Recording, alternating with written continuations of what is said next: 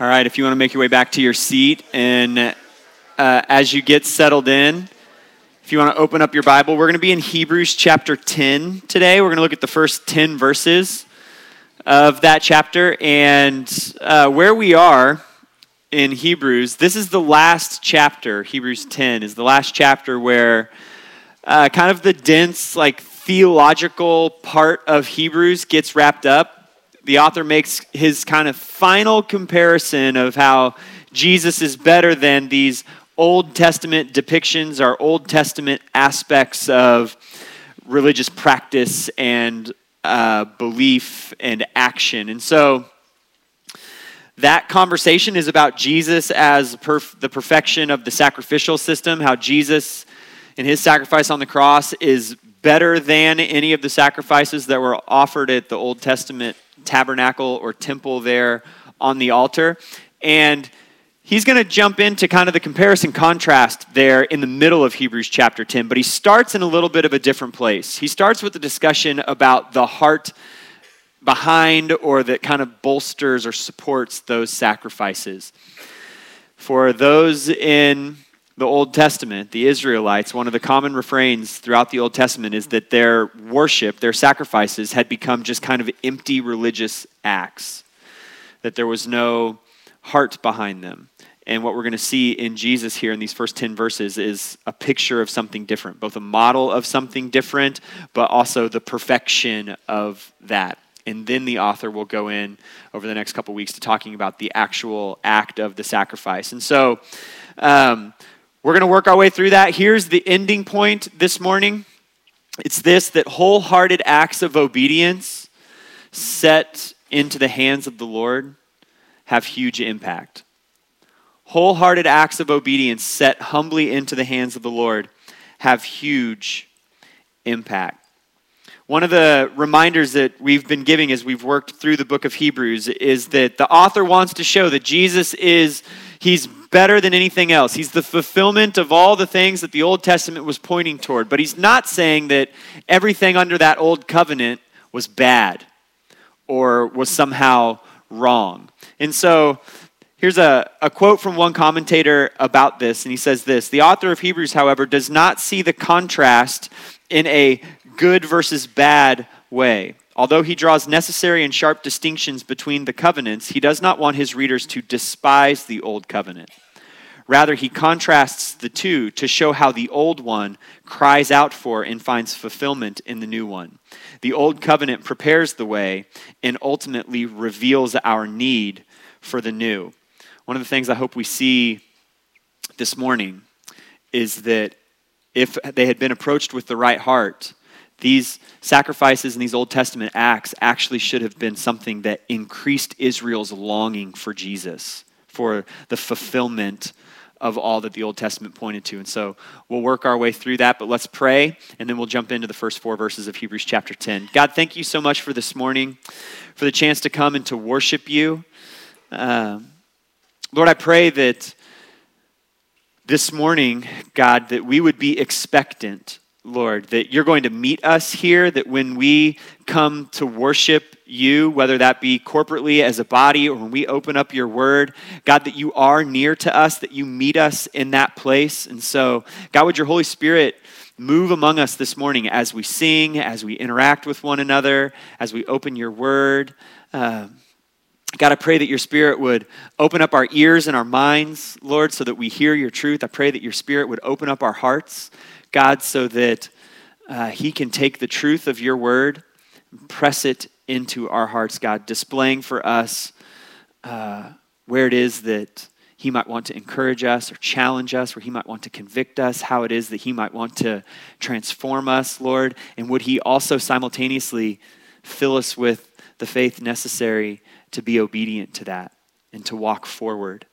God, you meet us. You are with us in the presence of your Holy Spirit. And so I pray over the course of this morning that you would show us by your Holy Spirit what it would look like in our own lives for us to take wholehearted steps of obedience, to set those humbly into your hands and trust that you will do far more than we ever would have imagined through those things. God, would you show us that this morning? Would your Holy Spirit speak truth to us from your word, we pray in Jesus' name.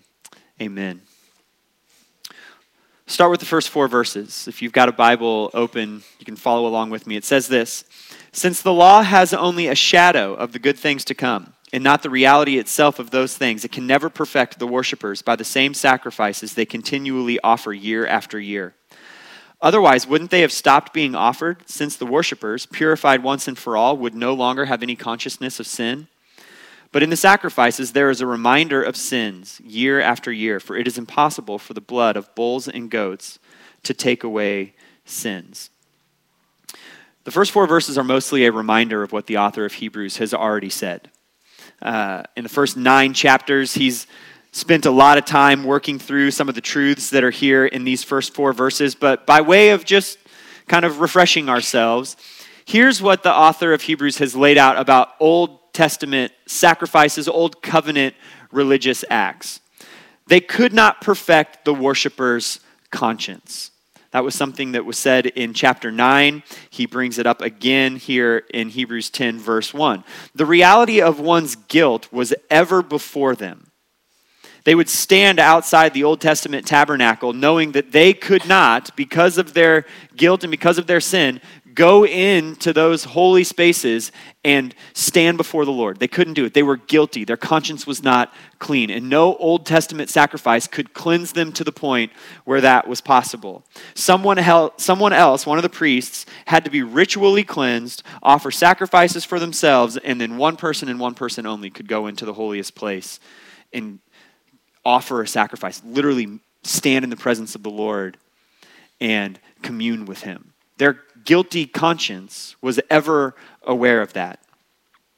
Number 2, Old Covenant sacrifices delayed the wrath of God's just judgment for sin. You can jot this down and go look at it later, but Romans 3:21-26, but specifically verse 25, makes this statement and paints this picture very clearly. That God in the Old Testament, by the sacrifices of the Old Covenant system, was choosing to pass over sins previously committed. That when an Israelite person brought their sacrifice there before the Lord, they could not completely atone for sin that existed in them, but God would view that sacrifice, and in his grace and in his mercy, in his patience and in his loving kindness, he would choose to suspend his just judgment. Put it on the animal. The blood of that animal suspended God's wrath. Under the Old Covenant, sacrifices provided a suspension of God's judgment, but under the New Covenant, the sacrifice of Jesus provides eternal redemption. We'll talk about this more in the weeks to come, but that is the key. We typically think about God in the Old Testament and we picture him in his wrath and in his judgment. And it's at times, if we're not being intentional, it's hard for us to think about God in the Old Testament being gracious, and kind, and patient, and having this loving kindness. But the sacrificial system's actually a picture of that. That the Israelites could bring their sacrifice there, and God in his grace and in his patience would suspend just judgment by those sacrifices. Here's another one. Old Covenant sacrifices offered a reminder of the reality and the consequences of sin. That's Hebrews 10, verse 3. There's a reminder year after year of the reality of sin and its consequences. That's one of the biggest benefits of the Old Testament, Old Covenant system. When you sinned, there was no choice but to find the correct offering and take it to the altar. Give it to a priest who would take that lamb or that bull or those doves or that grain or whatever it was and perform the ritual that needed to be performed. And when you read through Leviticus or you read through Deuteronomy and you see those sacrifices spelled out, or you read passages in the narrative portions of the Old Testament where the Israelites are undergoing these acts of worship, they are bloody affairs. Like they're just pouring out the blood of bulls. They're spilling the blood of sometimes hundreds of animals. And it's a reminder, a visual reminder that there's the consequence of sin. That when we sin, there is a debt that must be paid. And that debt, God has said, requires blood. And so you took your offering, and ever before your eyes was the reality of your sin and the reminder of its consequences. And on this side of the cross, that reminder can be difficult for us to keep in mind. We don't have to we don't have to come in here on Sunday mornings and, bring with us like a small barnyard worth of animals in order to be sacrificed here up in the front. Instead, we come here and we stand both, figuratively, but also in this particular sanctuary, literally before the cross. And there's the reminder that our sin is real and it has real consequences. And in Jesus, God hasn't just suspended judgment, he's held out for us eternal redemption. And yet it's easy for us, this side of the cross, to whether live in a pattern of sin or have an isolated act of sin and just kind of try to push forward like it's no big deal. And in the back of our minds, we kind of know like, yeah, Jesus died for that. But to be gospel-centered is to get hardwired into our hearts or, baked into the very fabric of who we are, the reality that the cross is ever before us.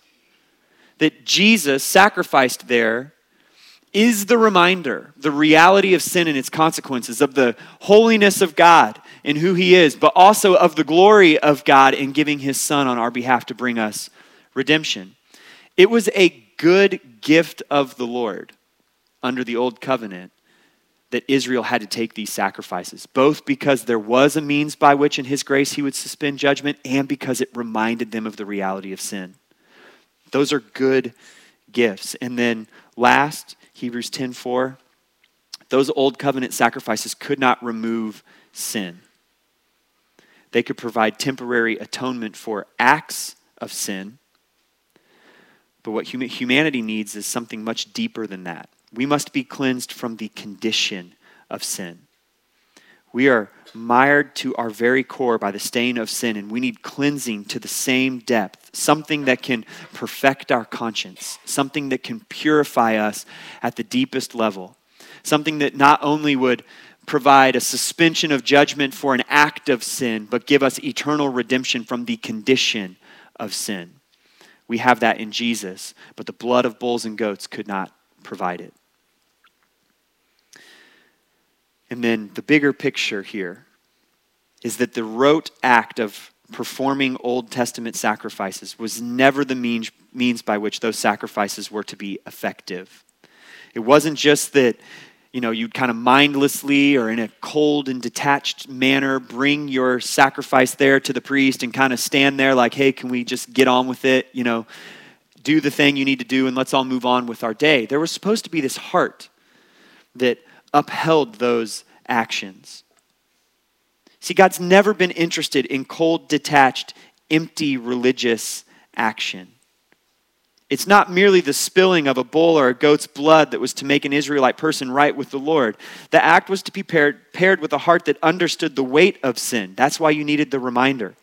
The glory of God's holiness. That's why only one person could go in. And the grace of God in providing a means for atonement. And without that heart, the sacrifice was an empty act. On this side of the cross, we talk about the Lord's insistence upon having, our heart, that you place your faith in Jesus and you get a new heart. One of flesh rather than one of stone. The old heart gone. You get this new heart that's filled with the Holy Spirit. But that's what the Lord has always been after. Hearts that are his, humble before him, longing to be obedient to him. Those in the Old Testament were saved by a forward-looking faith. A faith that saw the grace of God, looked forward to the day when their sins would be fully and finally forgiven. If you've ever asked yourself, how are all the people in the Old Testament saved? They were saved the same way we are, by faith. The grace of God. And then they would look forward in faith. And they didn't know that they were looking for a man named Jesus. They just knew that God had said that there would be this Son of Man who would come and provide ultimate final forgiveness for them. A Messiah would come. They're looking forward to that. On this side of the cross, we look backward to Jesus. And by God's grace, through faith in him, we're saved. These sacrificial acts were to be demonstrations and pictures of that faith. Unfortunately, the heart could get lost in kind of the routine of that. And what remained was merely the act itself. And the Old Testament is full of the reminder that God has never been interested in that. Listen to these passages from the Old Testament. 1 Samuel chapter 15. Does the Lord take pleasure in burnt offerings and sacrifices as much as in obeying the Lord? Look, to obey is better than sacrifice. To pay attention or to listen is better than the fat of rams. From Psalm 51, you do not want a sacrifice, or I would give it. You are not pleased with a burnt offering. The sacrifice pleasing to God is a broken spirit. You will not despise a broken and humbled heart, O God. From Isaiah chapter 1, verses 11 to 13. What are all your sacrifices to me, asks the Lord. I have had enough of burnt offerings and rams and the fat of well-fed cattle. I have no desire for the blood of bulls, lambs, or male goats. When you come to appear before me, who requires this from you, this trampling of my courts? Stop bringing useless offering. Jeremiah chapter 7. This is what the Lord of armies, the God of Israel, says. Add your burnt offerings to your other sacrifices and eat the meat yourselves. For when I brought your ancestors out of the land of Egypt, I did not speak with them or command them concerning burnt offerings and sacrifices. However, I did give them this command. Obey me, and then I will be your God, and you will be my people. Hosea chapter 6. For I desire faithful love and not sacrifice, the knowledge of God rather than burnt offerings. In Micah chapter 6, verses 6 to 8, Micah offers some rhetorical questions back and forth. What should I bring before the Lord when I come to bow before God on high? Should I come before him with burnt offerings, with year-old calves? Would the Lord be pleased with thousands of rams or with 10,000 streams of oil? Should I give my firstborn for my transgression, the offspring of my own body for my own sin? Mankind, he has told you what is good and what it is the Lord requires of you, to act justly, to love faithfulness, and to walk humbly with your God. What the Lord has always been after is a state of the heart, not just these religious acts. What do I bring before the Lord when I come to bow before him? Should I come with a burnt offering? With a year-old calf? What if I came with 1,000 rams or with 10,000 streams of oil? What if I brought the most precious thing I have, my own child, and offered that for my sins? Would that be enough for the Lord? And Micah says, no. He's told you what he wants from you, and it's a state of heart. To act justly, to love faithfulness to him, to walk humbly with your God. These Old Testament sacrifices, they were supposed to be shadows, that's what verse 1 says, of the ultimate good thing to come, and that would be Jesus. You sit down at a restaurant, picture your favorite Mexican restaurant. You sit down, they give you the menus, you got some waters on the table, and then they slide in a couple of baskets of chips and salsa. That's supposed to be an appetizer, right? But if you're like me, you lack all self-control. And so before you even pick up the menu, you put down one basket of chips. And then your waiter or your waitress comes back over and says, are you ready to order? And you say, no, but I would like another basket of chips. So they put another one down, and then they come and they take your order, and you order fajitas or tacos or a burrito or something like that. And then they ask you the quasi-judgy question, do you want another basket of chips? And you say, yes, I do want another basket of chips. And by the time you've worked your way through basket number 3 and they actually set the food down, you're looking at a burrito that you have no interest in eating now because you filled up on chips. You made the appetizer the main thing, when what it was supposed to do was whet your appetite for the real thing, for the actual meal. Picture like you've been in the desert for a few days. You're getting dehydrated to the point where your very life is at risk. What you need in that moment is not someone to hold up a picture of water and say, wouldn't this be nice? You need the real thing. This old covenant system, they were shadows, pictures of a real thing that was supposed to cause the Israelites to crave. It was supposed to feed this faith and this fuel in their heart that one day God was going to provide the actual thing for them, the actual fulfillment, and then there would be atonement for their sin. All those promises that we saw in Hebrews chapter 8, They would be taken to be God's people. He would write their law on their hearts. They were supposed to crave that. Instead, they just kind of filled up almost mindlessly on the actions. We'll just do the sacrifices and that'll be enough. Instead of hearts that craved the reality, they had hearts that were cold and detached and just kind of tried to settle for the shadows. But then Jesus comes, and watch this, verses 5-7. Therefore, as he was coming into the world, he said, "You did not desire sacrifice and offering, but you prepared a body for me. You did not delight in whole burnt offerings and sin offerings. And then I said, see, it is written about me in the scroll. I have come to do your will, O God." This is a fascinating little 3-verse section of Scripture. What you have here in the second half of verse 5 and then all of 6 and 7 is a paraphrase of a Greek translation of the Hebrew from Psalm 40. So there's a lot there. If you were to flip to Psalm 40 in your own Bible and line up the two passages, you would see that the substance is there, but there are some differences in the exact wording. That was a pretty standard way in antiquity here that people would reference or quote something. And so it happens multiple times in the Bible that we get a reference to a previous passage in the Old Testament that's not word for word. So that shouldn't throw us off. Here's what we should take away. Psalm 40 is a psalm of petition and thanksgiving that was written by David. But notice what the author of Hebrews does with it. He puts it into the mouth of Jesus. Therefore, as he was coming into the world, the one who would fulfill those sacrifices, as he's coming into the world, he said. And then there's that quotation from Psalm 40 as the words of Jesus. That I would, if I had 45 minutes to just talk about how remarkable that is. That the Holy Spirit, who is leading and guiding the author of Hebrews, had him use the words that the Holy Spirit led and guided David to use in Psalm chapter 40 and put them into the mouth of Jesus. As if there in heaven, before Jesus is sent to the earth, the Son looks at the Father and says, "You don't want sacrifices, but you're giving me a body. You're not after sin offerings and sin sacrifices, but look, see, I have come to do your will, O Lord." That's astonishing.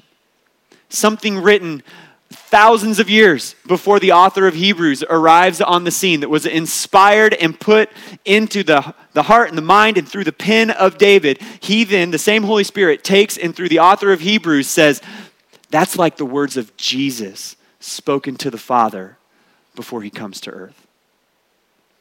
That's incredible. It's beautiful and remarkable. But what does it display for us? It displays for us that Jesus, the eternal Son, knows and recognizes that empty religious ritual is not what God was seeking. You did not desire sacrifice and offering. You did not delight in whole burnt offerings and sin offerings. It shows us that Jesus, the eternal Son, recognizes that a body was being given to him in order that he might offer that body as the fulfillment of those Old Testament sacrifices. You prepared a body for me.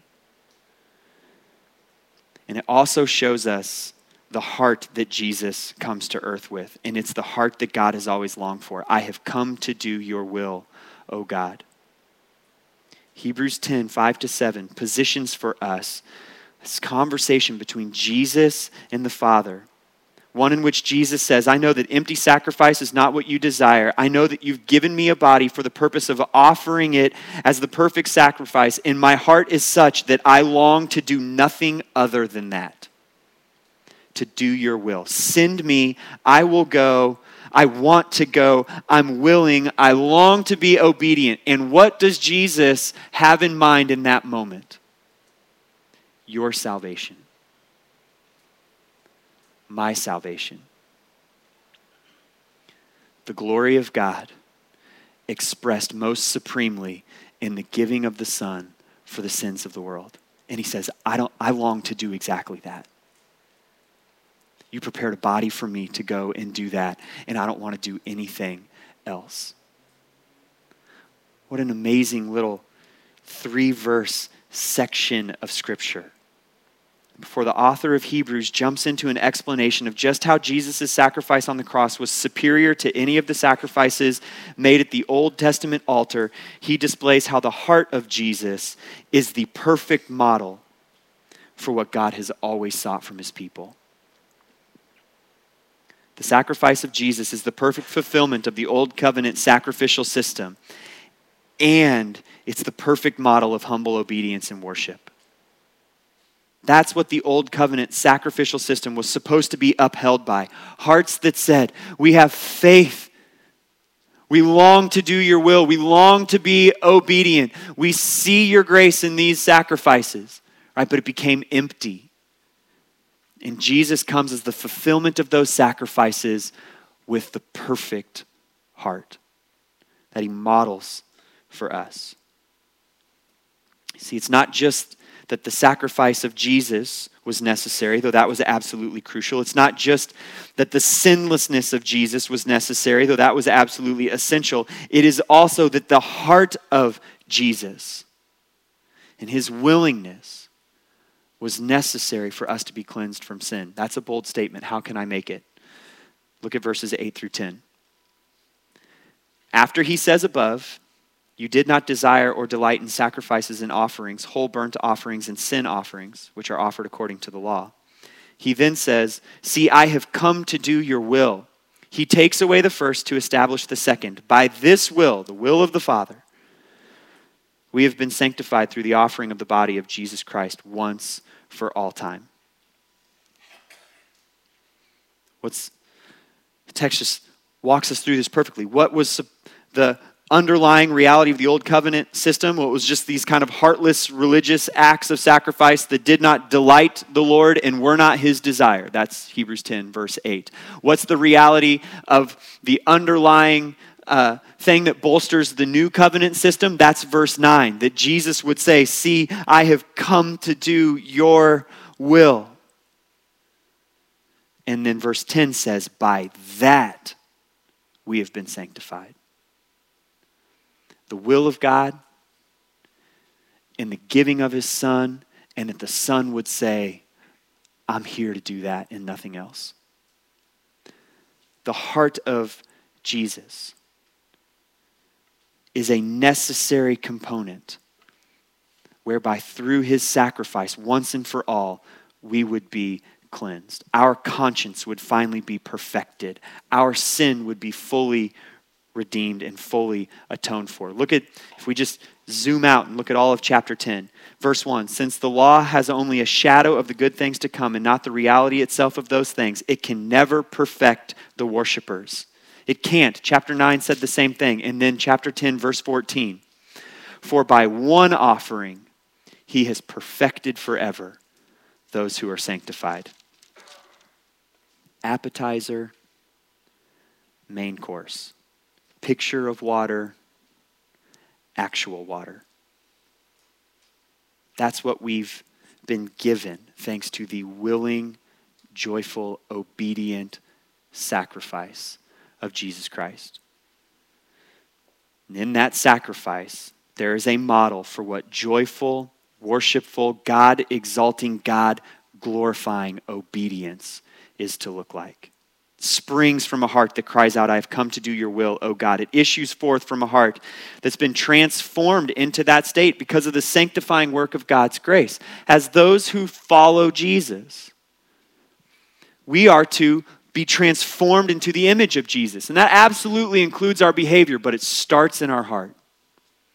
It starts with changing us from hearts of rebellion and disobedience into hearts that say, we've come to do your will, O God. All of our Christian activity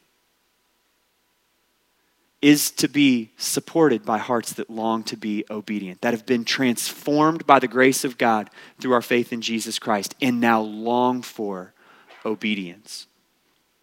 When the gospel takes hold of our lives, we are ever transformed into the image of Jesus, and it starts with our heart. we get hearts that ought to cry out, I've come to do your will, O God. And that means that we can take part in wholehearted acts of obedience, set humbly into the hands of the Lord. And he could have huge impact through those. Wholehearted acts of obedience. That as followers of Jesus, we set humbly into the hands of the Lord, and he has huge impact. Hearts that cry out, I've come to do your will, O God. You've got a little card in your bulletin. You actually have two of them if you want to pull that out. And you should have grabbed a pen. I'm going to explain this in just a moment, but let me give an example of what I'm talking about. I just heard this story on Monday. It actually involves a woman from our congregation. She's a hairstylist, and a number of years ago, 4 years ago, our church launched out a church planting team to Western Asia, and they're there right now sharing the gospel, planting churches among unreached people. That had just taken place, and this woman went to work, just a normal day at work, and another woman sat down in her chair to have her hair done. And on the hairstylist's station there was a little Evangel cube. It's kind of shaped like a Rubik's Cube, but it's a tool for sharing the gospel.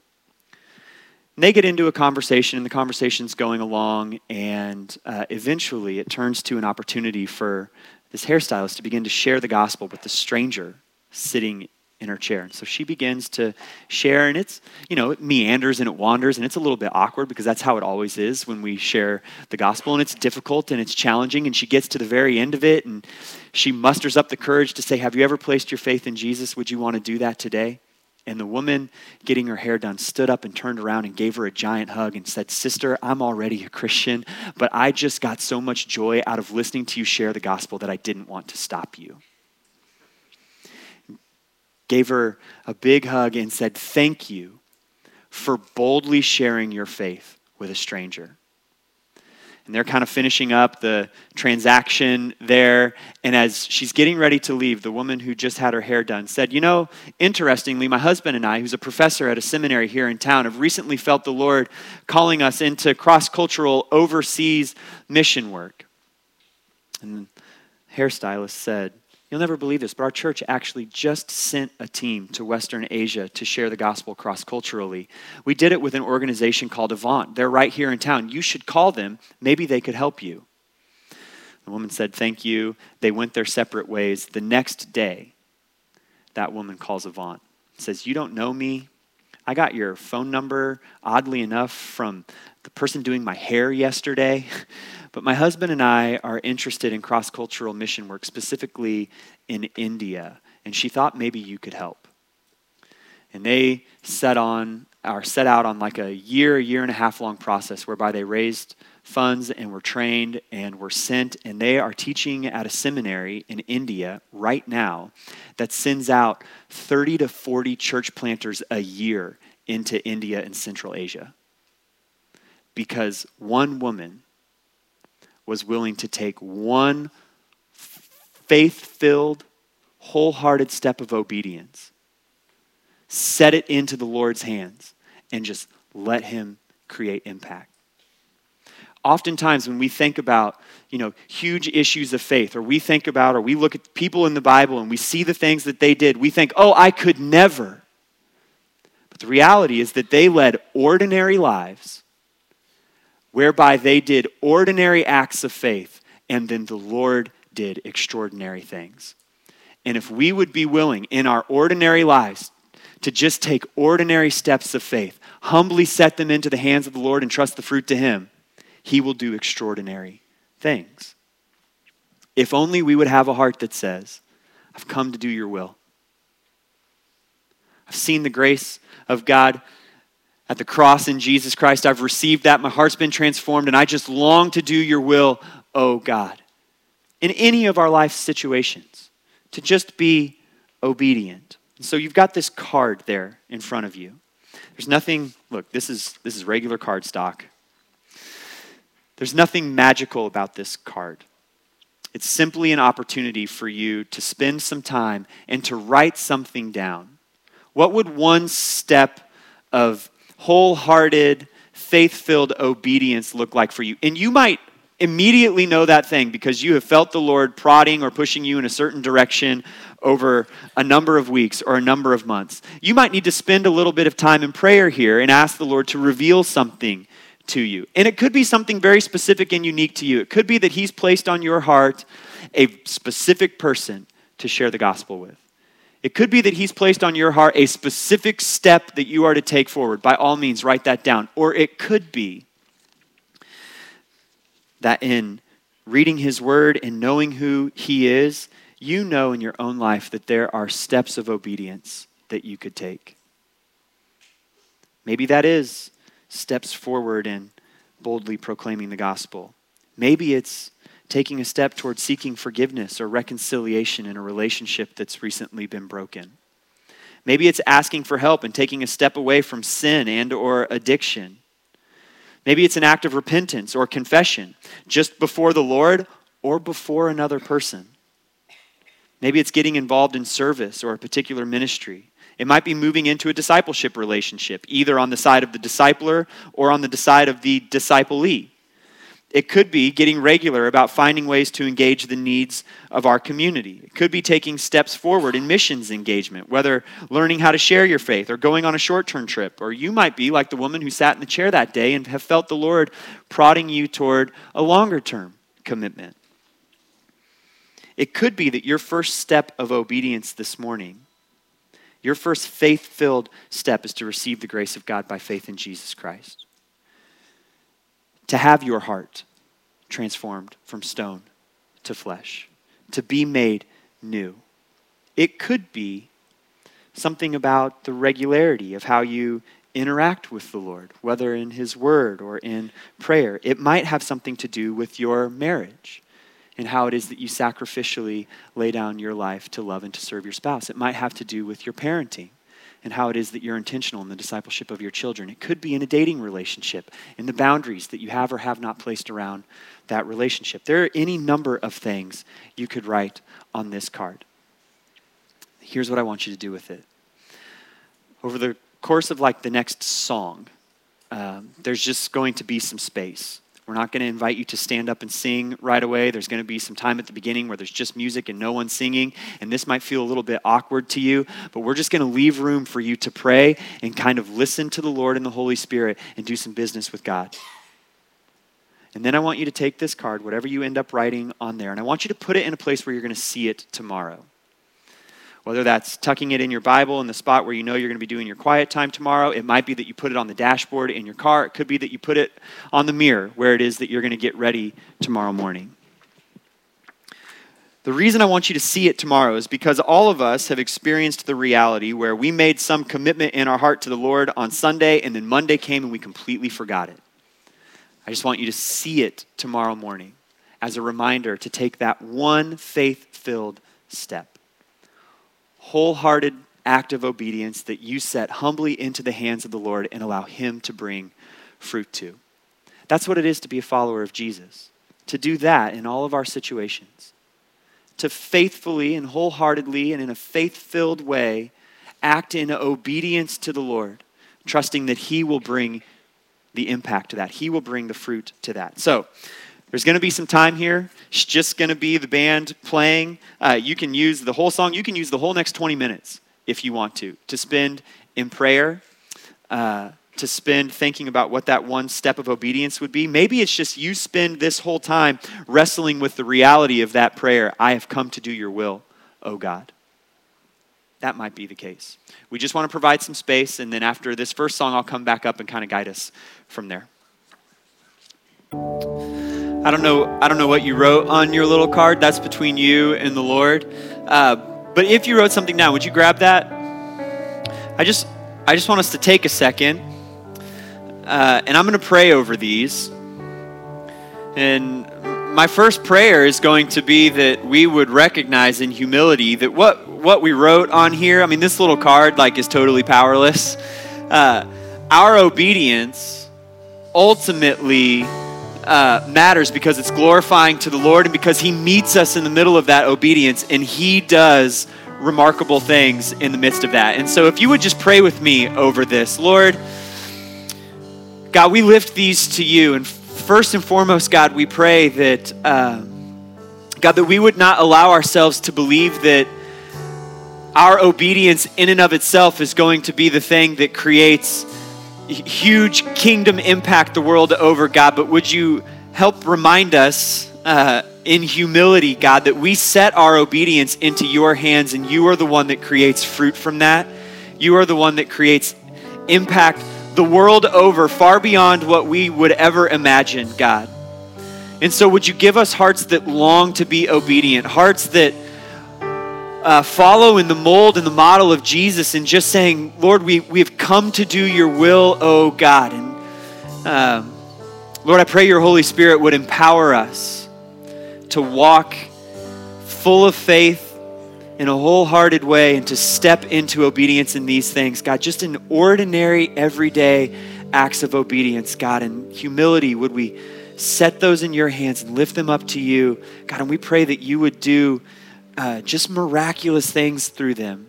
God, that people would come to faith through that there would be demonstrations of the power of the gospel through that relationships would be healed through it, God, that people would hear the truth of Jesus because of it. Lord, we can't do those things on our own. We're not enough unless you come and meet us in that place. And so, God, would your Spirit empower our obedience, but would your Spirit also create fruit from our obedience? We pray in Jesus' name. Amen. We're going to sing a couple more songs. The next one is called I Surrender. One of the things I don't ever want us to do is allow our worship songs to make us liars. And so the words of this are a powerful statement that we surrender ourselves to the Lord. And so would this be a prayer of ours? Like a rushing wind, Lord, come and breathe within us. Empower our surrender as we lift our obedience to the Lord. Amen. Amen.